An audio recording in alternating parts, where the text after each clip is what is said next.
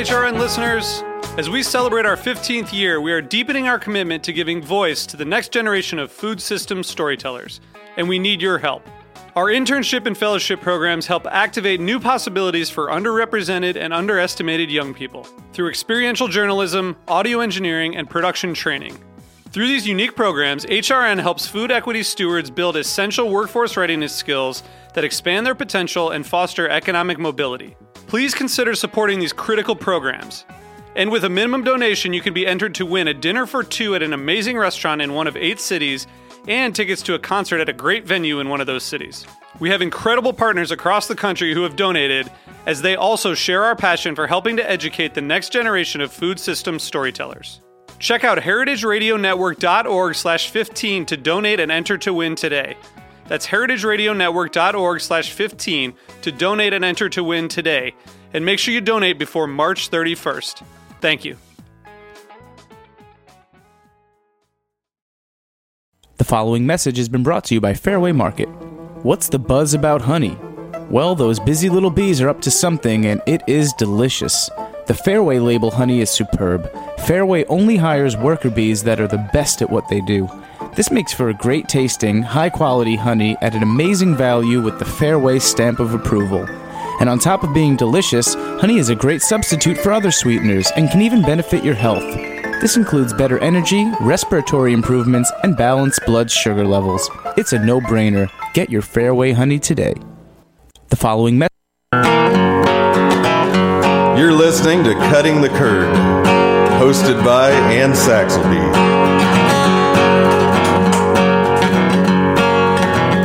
You're listening to Cutting the Curd, hosted by Ann Saxelby.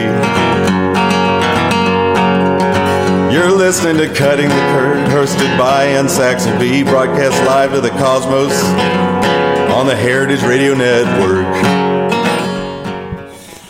Happy Monday to you, and welcome to another episode of Cutting the Curd on the Heritage Radio Network. I'm your host, Ann Saxelby. My co-host today is Sophie Schlesinger, and our show has been generously sponsored by Fairway Market. Today on Cutting the Curd, we are very happy to have Stephen Judge of Bob White Systems from Royalton, Vermont, on the line with us. Stephen, are you with us? I am. Glad to be here. Oh, thank you so much for being on the show. Thank you.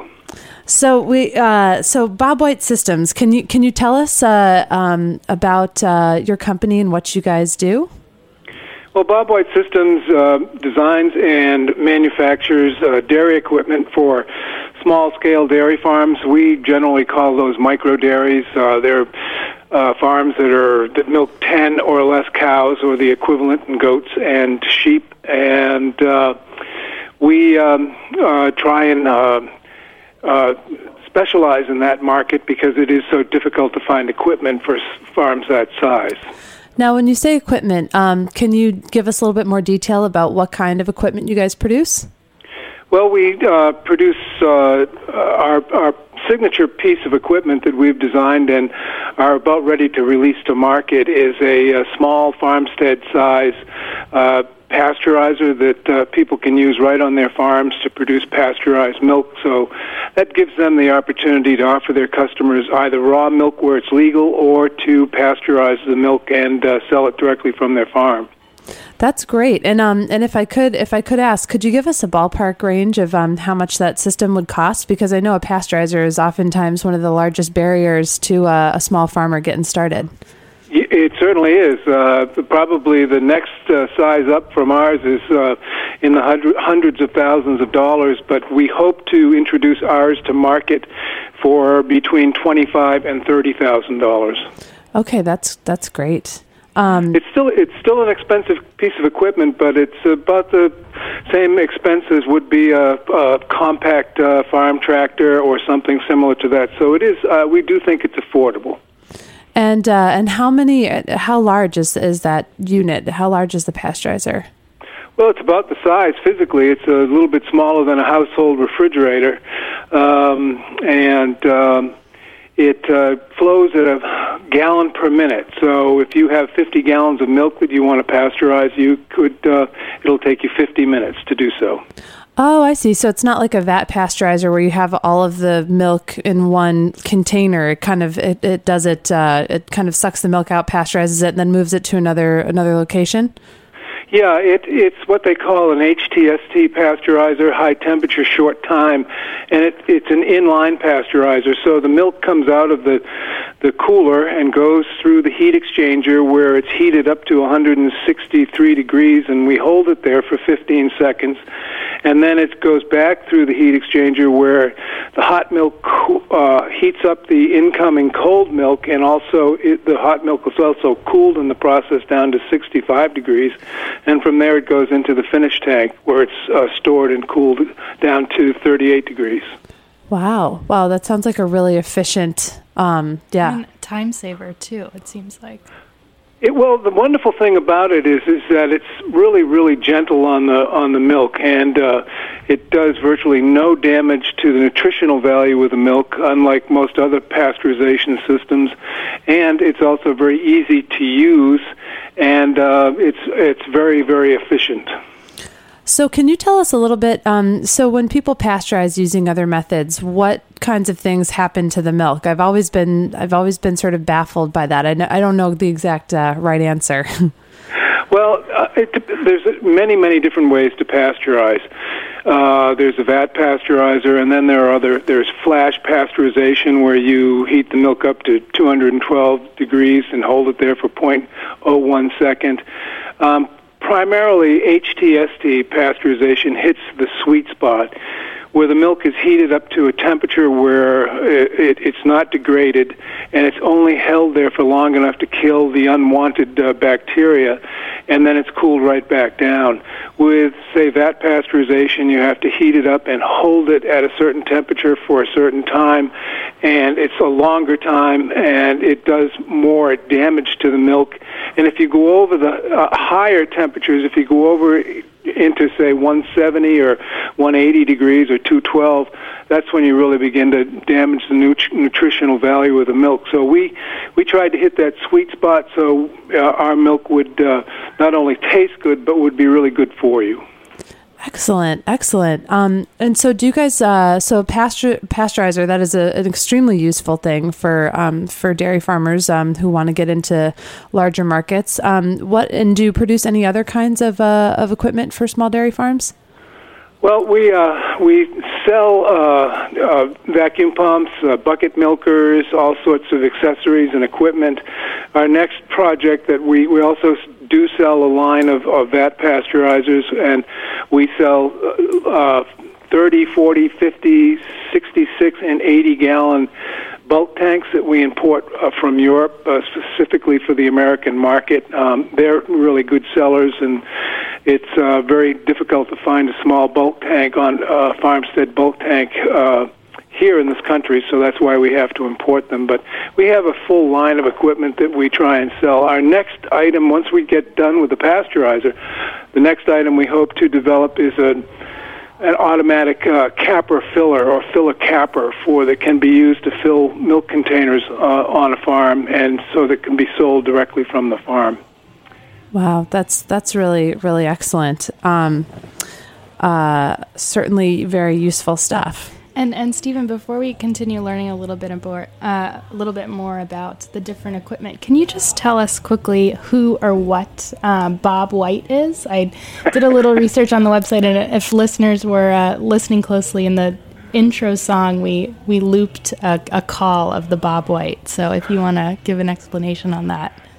Well, the Bob White is actually an eastern quail, and as a child, I remember going to sleep at during hot nights, and with the window open and listening to the Bob Whites calling outside my window. So they've always had a certain fascination for me. So we decided to name the company that just because it's a great sounding name, it's an honest name, and it gave us an opportunity to design a nice logo. Yeah, and that was another there you call go. For anyone who missed it in the intro. That's great. And so that and you, I think Sophie was actually mentioning to me that the Bob White has become a little bit less common in Vermont. Is that true? Yeah, it has been. As agriculture has declined, Bob White's prefer open meadows and spaces like that, but it is making a comeback now, so I'm pleased to say. And hopefully in not that long a time it will be back to its original numbers. It's a good mascot then for the small dairy farmer, perhaps. Yeah, it sure is. And now, can you tell us a little bit more about your background? Did you grow up on a dairy farm, or how did you get into the dairy business? Well, I didn't grow up on a dairy farm, but I grew up living next to one, and I started working at that dairy farm when I was the summer of my 7th grade year, and I was 15, and that was in 1966.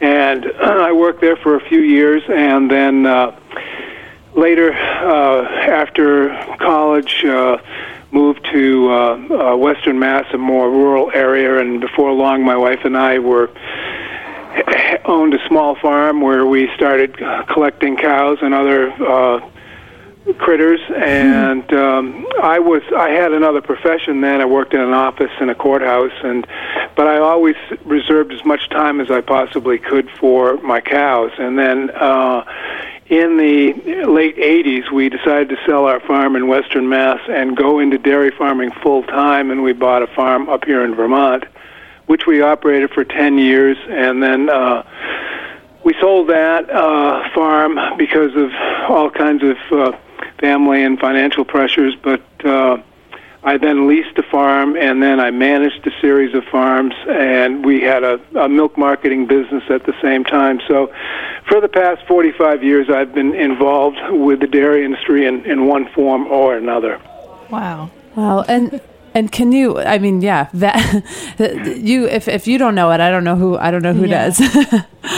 And where in Vermont are you guys based right now?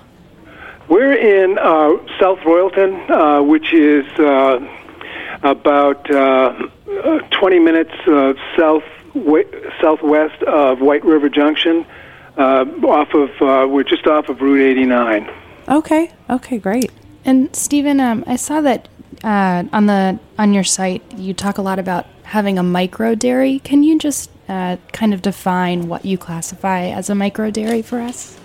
Well, micro dairies, I think, are kind of magical little units.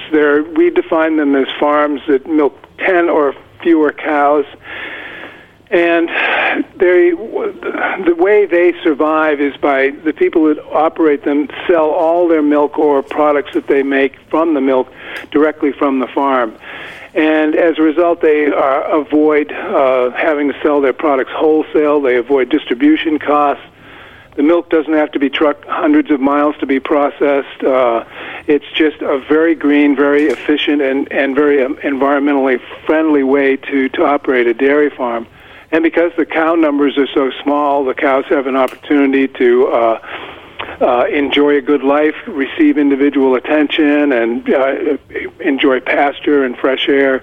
So it's a nifty little way to have a dairy farm. And plus, because it is so small, the time required to operate one is minimal.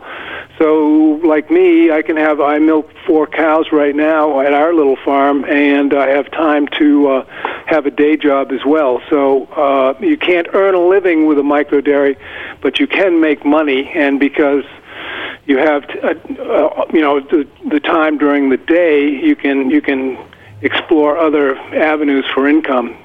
So it gives you an opportunity for a diversified income. And how many micro dairies would you say exist in the state of Vermont, or maybe around you guys?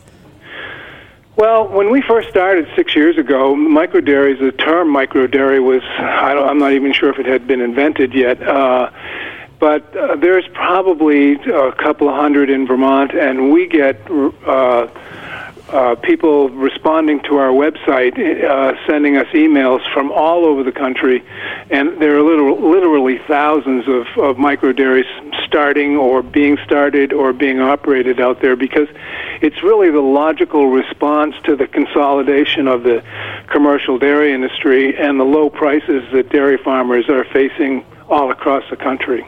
It's true. It's funny. I feel like, micro dairy as a term sounds kind of like new and fancy, but as an idea, it's actually very, very kind of old fashioned.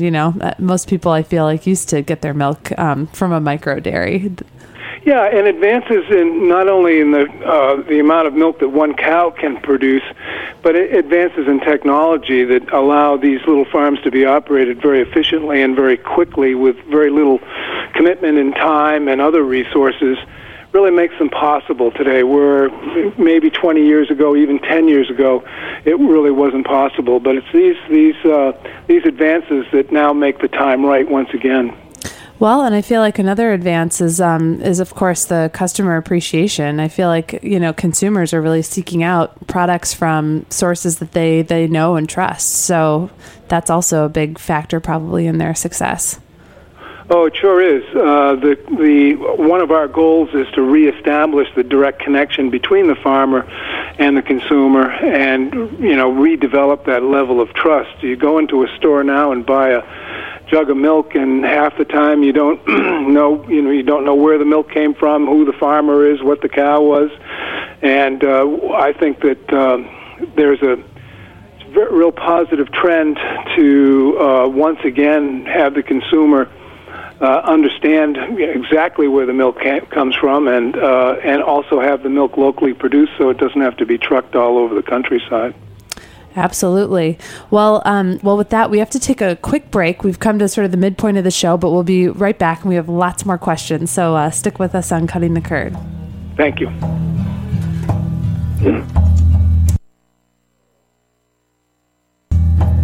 A strange form of life, kicking through windows, rolling on yards, hitting in loved ones, triggering odds.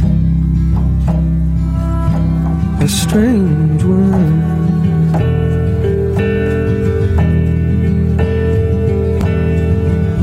And a hard way to come into a cabin, into the weather,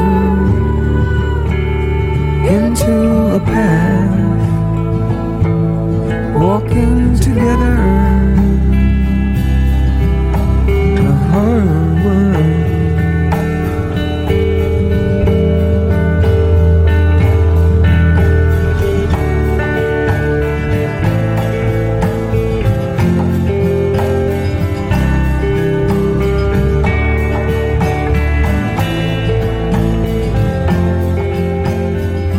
The following is a public service announcement from Heritage Radio Network. Every Thursday at 1 p.m., Heather Hyman and Aaron Fairbanks explore the real roles in building a strong community and sustainable farm system.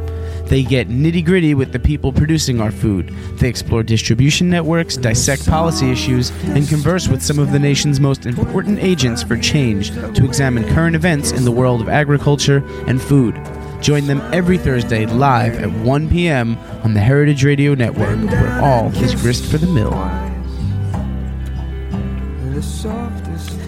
And we are back on Cutting the Curd. I'm your host, Ann Saxelby. My co-host is Sophie Schlesinger.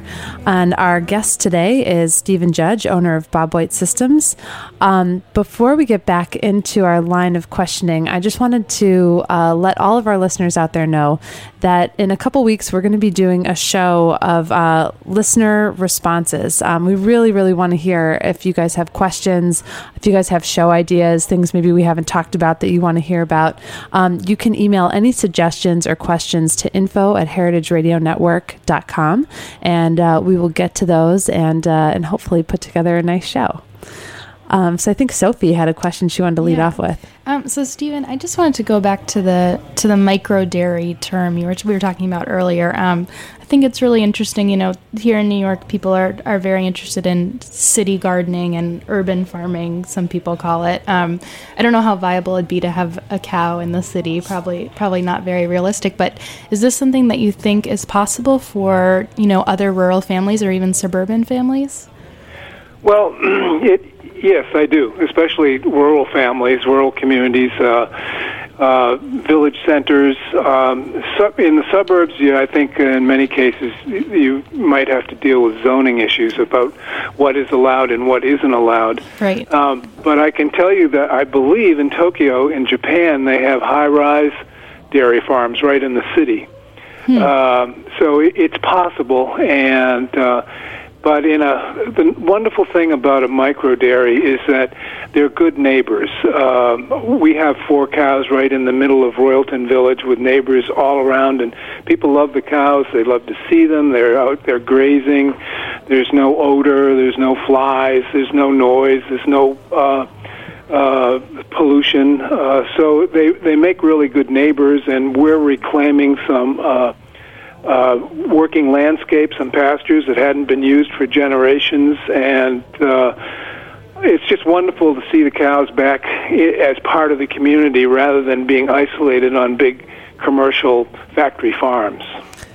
That's really interesting. Well, I feel like, this was sort of a new thing to me because I grew up in the Midwest. But when I moved out east and actually spent time on a dairy farm in Connecticut, I was acquainted with the idea of the town green, which I had never heard of before because I grew up in the suburbs and there was just no such thing. Do you see, or do you think that could ever be possible again, that people could use, the town greens for keeping some small cows and using your systems? Sure. The rule of thumb, the old rule of thumb, is that if you're going to feed your cows on pasture, which is, I think, the best way to feed your cows, is you need 2 acres per cow of pasture. So you really need to have, you need to keep that in mind. Of course, you can have less land and feed them more purchased feed, but 2 acres per cow is a good rule of thumb. Again, there are other alternatives, and if you really intensively graze and do rotational grazing, you can cut that number down significantly, but I'd stick with the 2 acres per cow. So it'll just be one lonely cow on the long town green. Well, a couple. Cows don't like to be alone. They're herd animals. They love to have company, and a single cow is usually not a very happy cow. Maybe we can turn Central Park into the town green. Didn't there used to be livestock in Central Park? Oh, yeah, absolutely. I think at least sheep. I know they used to keep sheep in Central Park and Prospect Park in Brooklyn. Well, so a question that I had, another piece of equipment that I feel like is really hard for a lot of small scale dairy farmers to get their hands on is like a milking system. Do you guys, what kind of a system do you use? Do you use like a bucket system with a vacuum pump, or what kind of a system do you guys use? Well, at our farm, we have a pipeline system, which is basically the milk goes right from the milking unit that's attached to the cow into a pipeline, and then it goes directly to the storage tank, and it never touches air, and it's a very easy and simple system to use. But those can be pricey. What we offer most starting farmers is a vacuum pump and a milking bucket, and it's a very simple system, and the modern small vacuum pumps are very efficient and very quiet, and the milking buckets are also very gentle and easy to use. I personally think that a good milking bucket that's set up and adjusted properly is both more comfortable and easier on the cows than even milking by hand is. I think that you can really have a nice little milking system for not that much money at all. That's great. That's really great. So, well, we've been talking so much about your company. We need to know what's your website so everyone can access it and go on and get all this great information. Well, it's bobwhitesystems.com, but that would be I think it's http://bobwhitesystems.com/.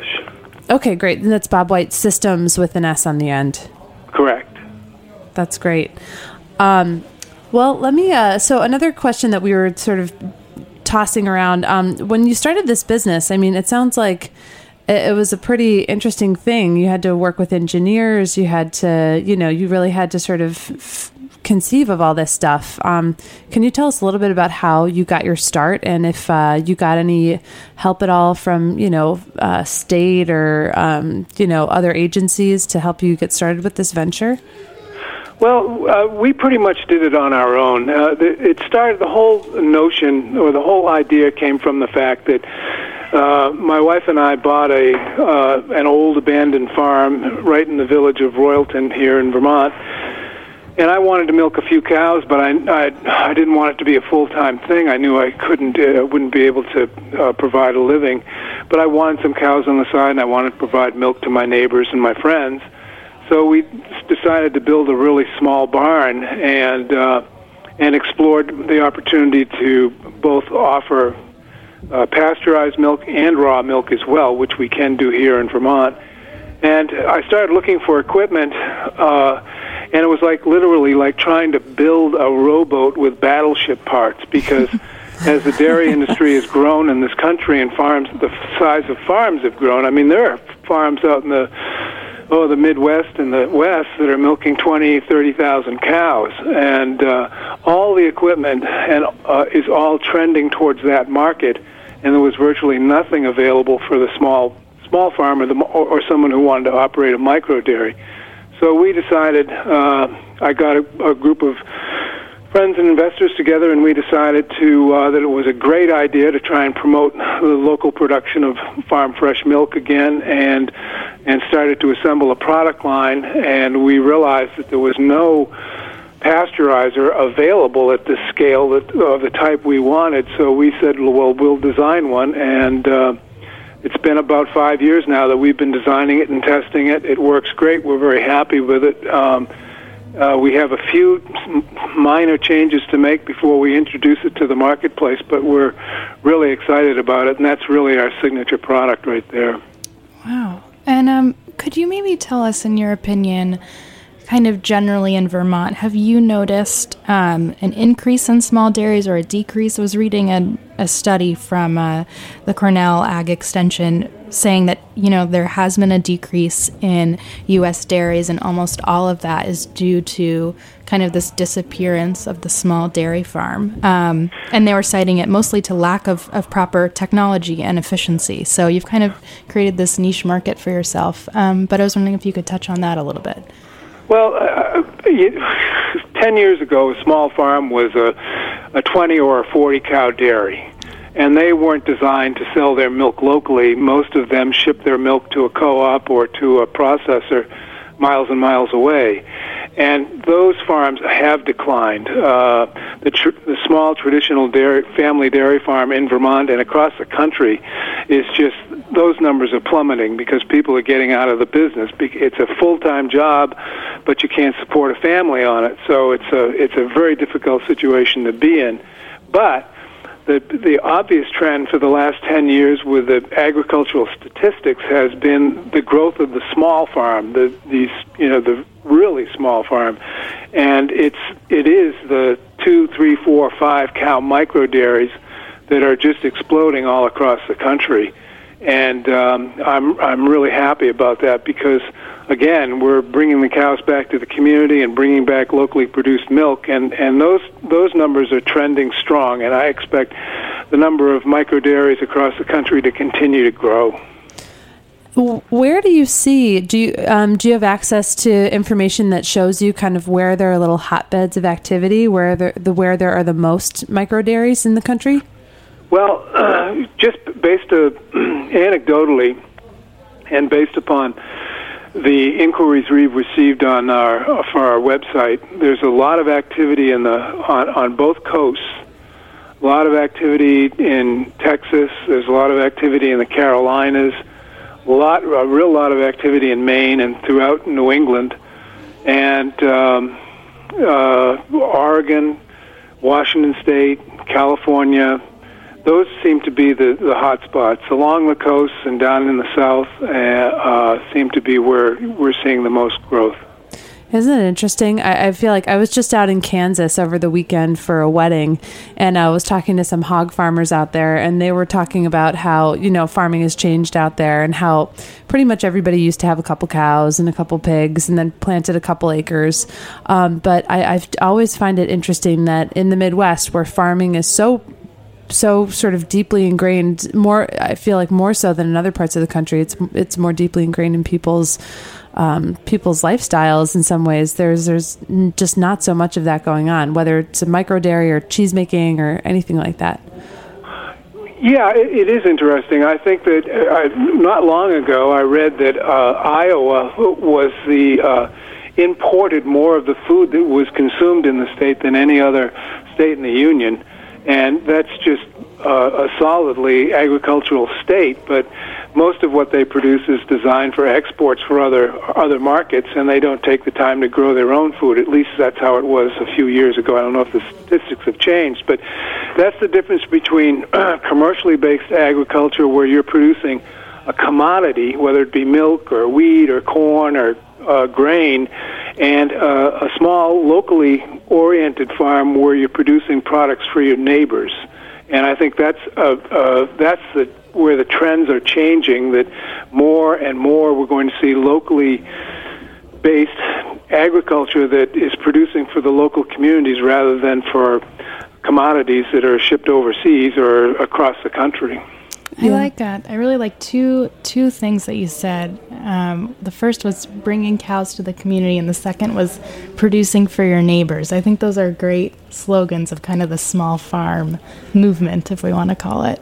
Yeah. Well, everybody loves cows. I mean, we used to do events where we'd bring a cow down to Boston and a calf, and we'd set up a table and give samples of the milk we were selling, and people would treat the cow as if it were a little Buddha in the pen there. We'd give milking demonstrations, and people would hold the kids over so they could touch the cows, and there's that bond there that I think people miss, and it's really nice to have that come back into the community and have cows come back into the community. One odd little fact is that cows are related to whales. Really? Yeah, they share a common ancestor before whales went back into the sea. And if you work with cows, I haven't worked with that many whales, but just working with cows, you can get the family connection. Wow. The family resemblance. They're gentle, soft, quiet cows that just want to behave and do the right thing. And if they're treated right and given an opportunity to enjoy life, they're really wonderful things. One other thing is, on a commercial dairy farm, the average lifespan of a cow is 4.5 years, roughly. Wow. And that's because they're just pushed for production. On a micro dairy, I'm milking one cow right now she's 12 years old, and she's healthy and ready to go another 5 years. And you can just double or triple the life expectancy of a cow on a micro dairy as compared to a commercial dairy farm. Well, I have to say I'm slightly jealous. I live in Brooklyn right now, but the idea of getting out there and getting a couple cows and doing that sounds pretty darn good. As soon as we can get a cow in Prospect Park, you'll be the first person we call. Yeah. You can always come to Vermont. We'll welcome you with open arms. Great. Well, thank you so much. We really appreciate you being on the show today. Unfortunately, we are out of time, but again, if anybody wants to learn more about Bob White Systems, you can check them out online at bobwhitesystems.com. And we will see you all next Monday for another episode of Cutting the Curd on the Heritage Radio Network. You're listening to Cutting the Curd, hosted by Ann Saxelby. You're listening to Cutting the Curd. Thanks for listening to this program on the Heritage Radio Network. You can find all of our archived programs on heritageradionetwork.com, as well as a schedule of upcoming live shows. You can also podcast all of our programs on iTunes by searching Heritage Radio Network in the iTunes Store. You can find us on Facebook and follow us on Twitter for up-to-date news and information. Thanks for listening.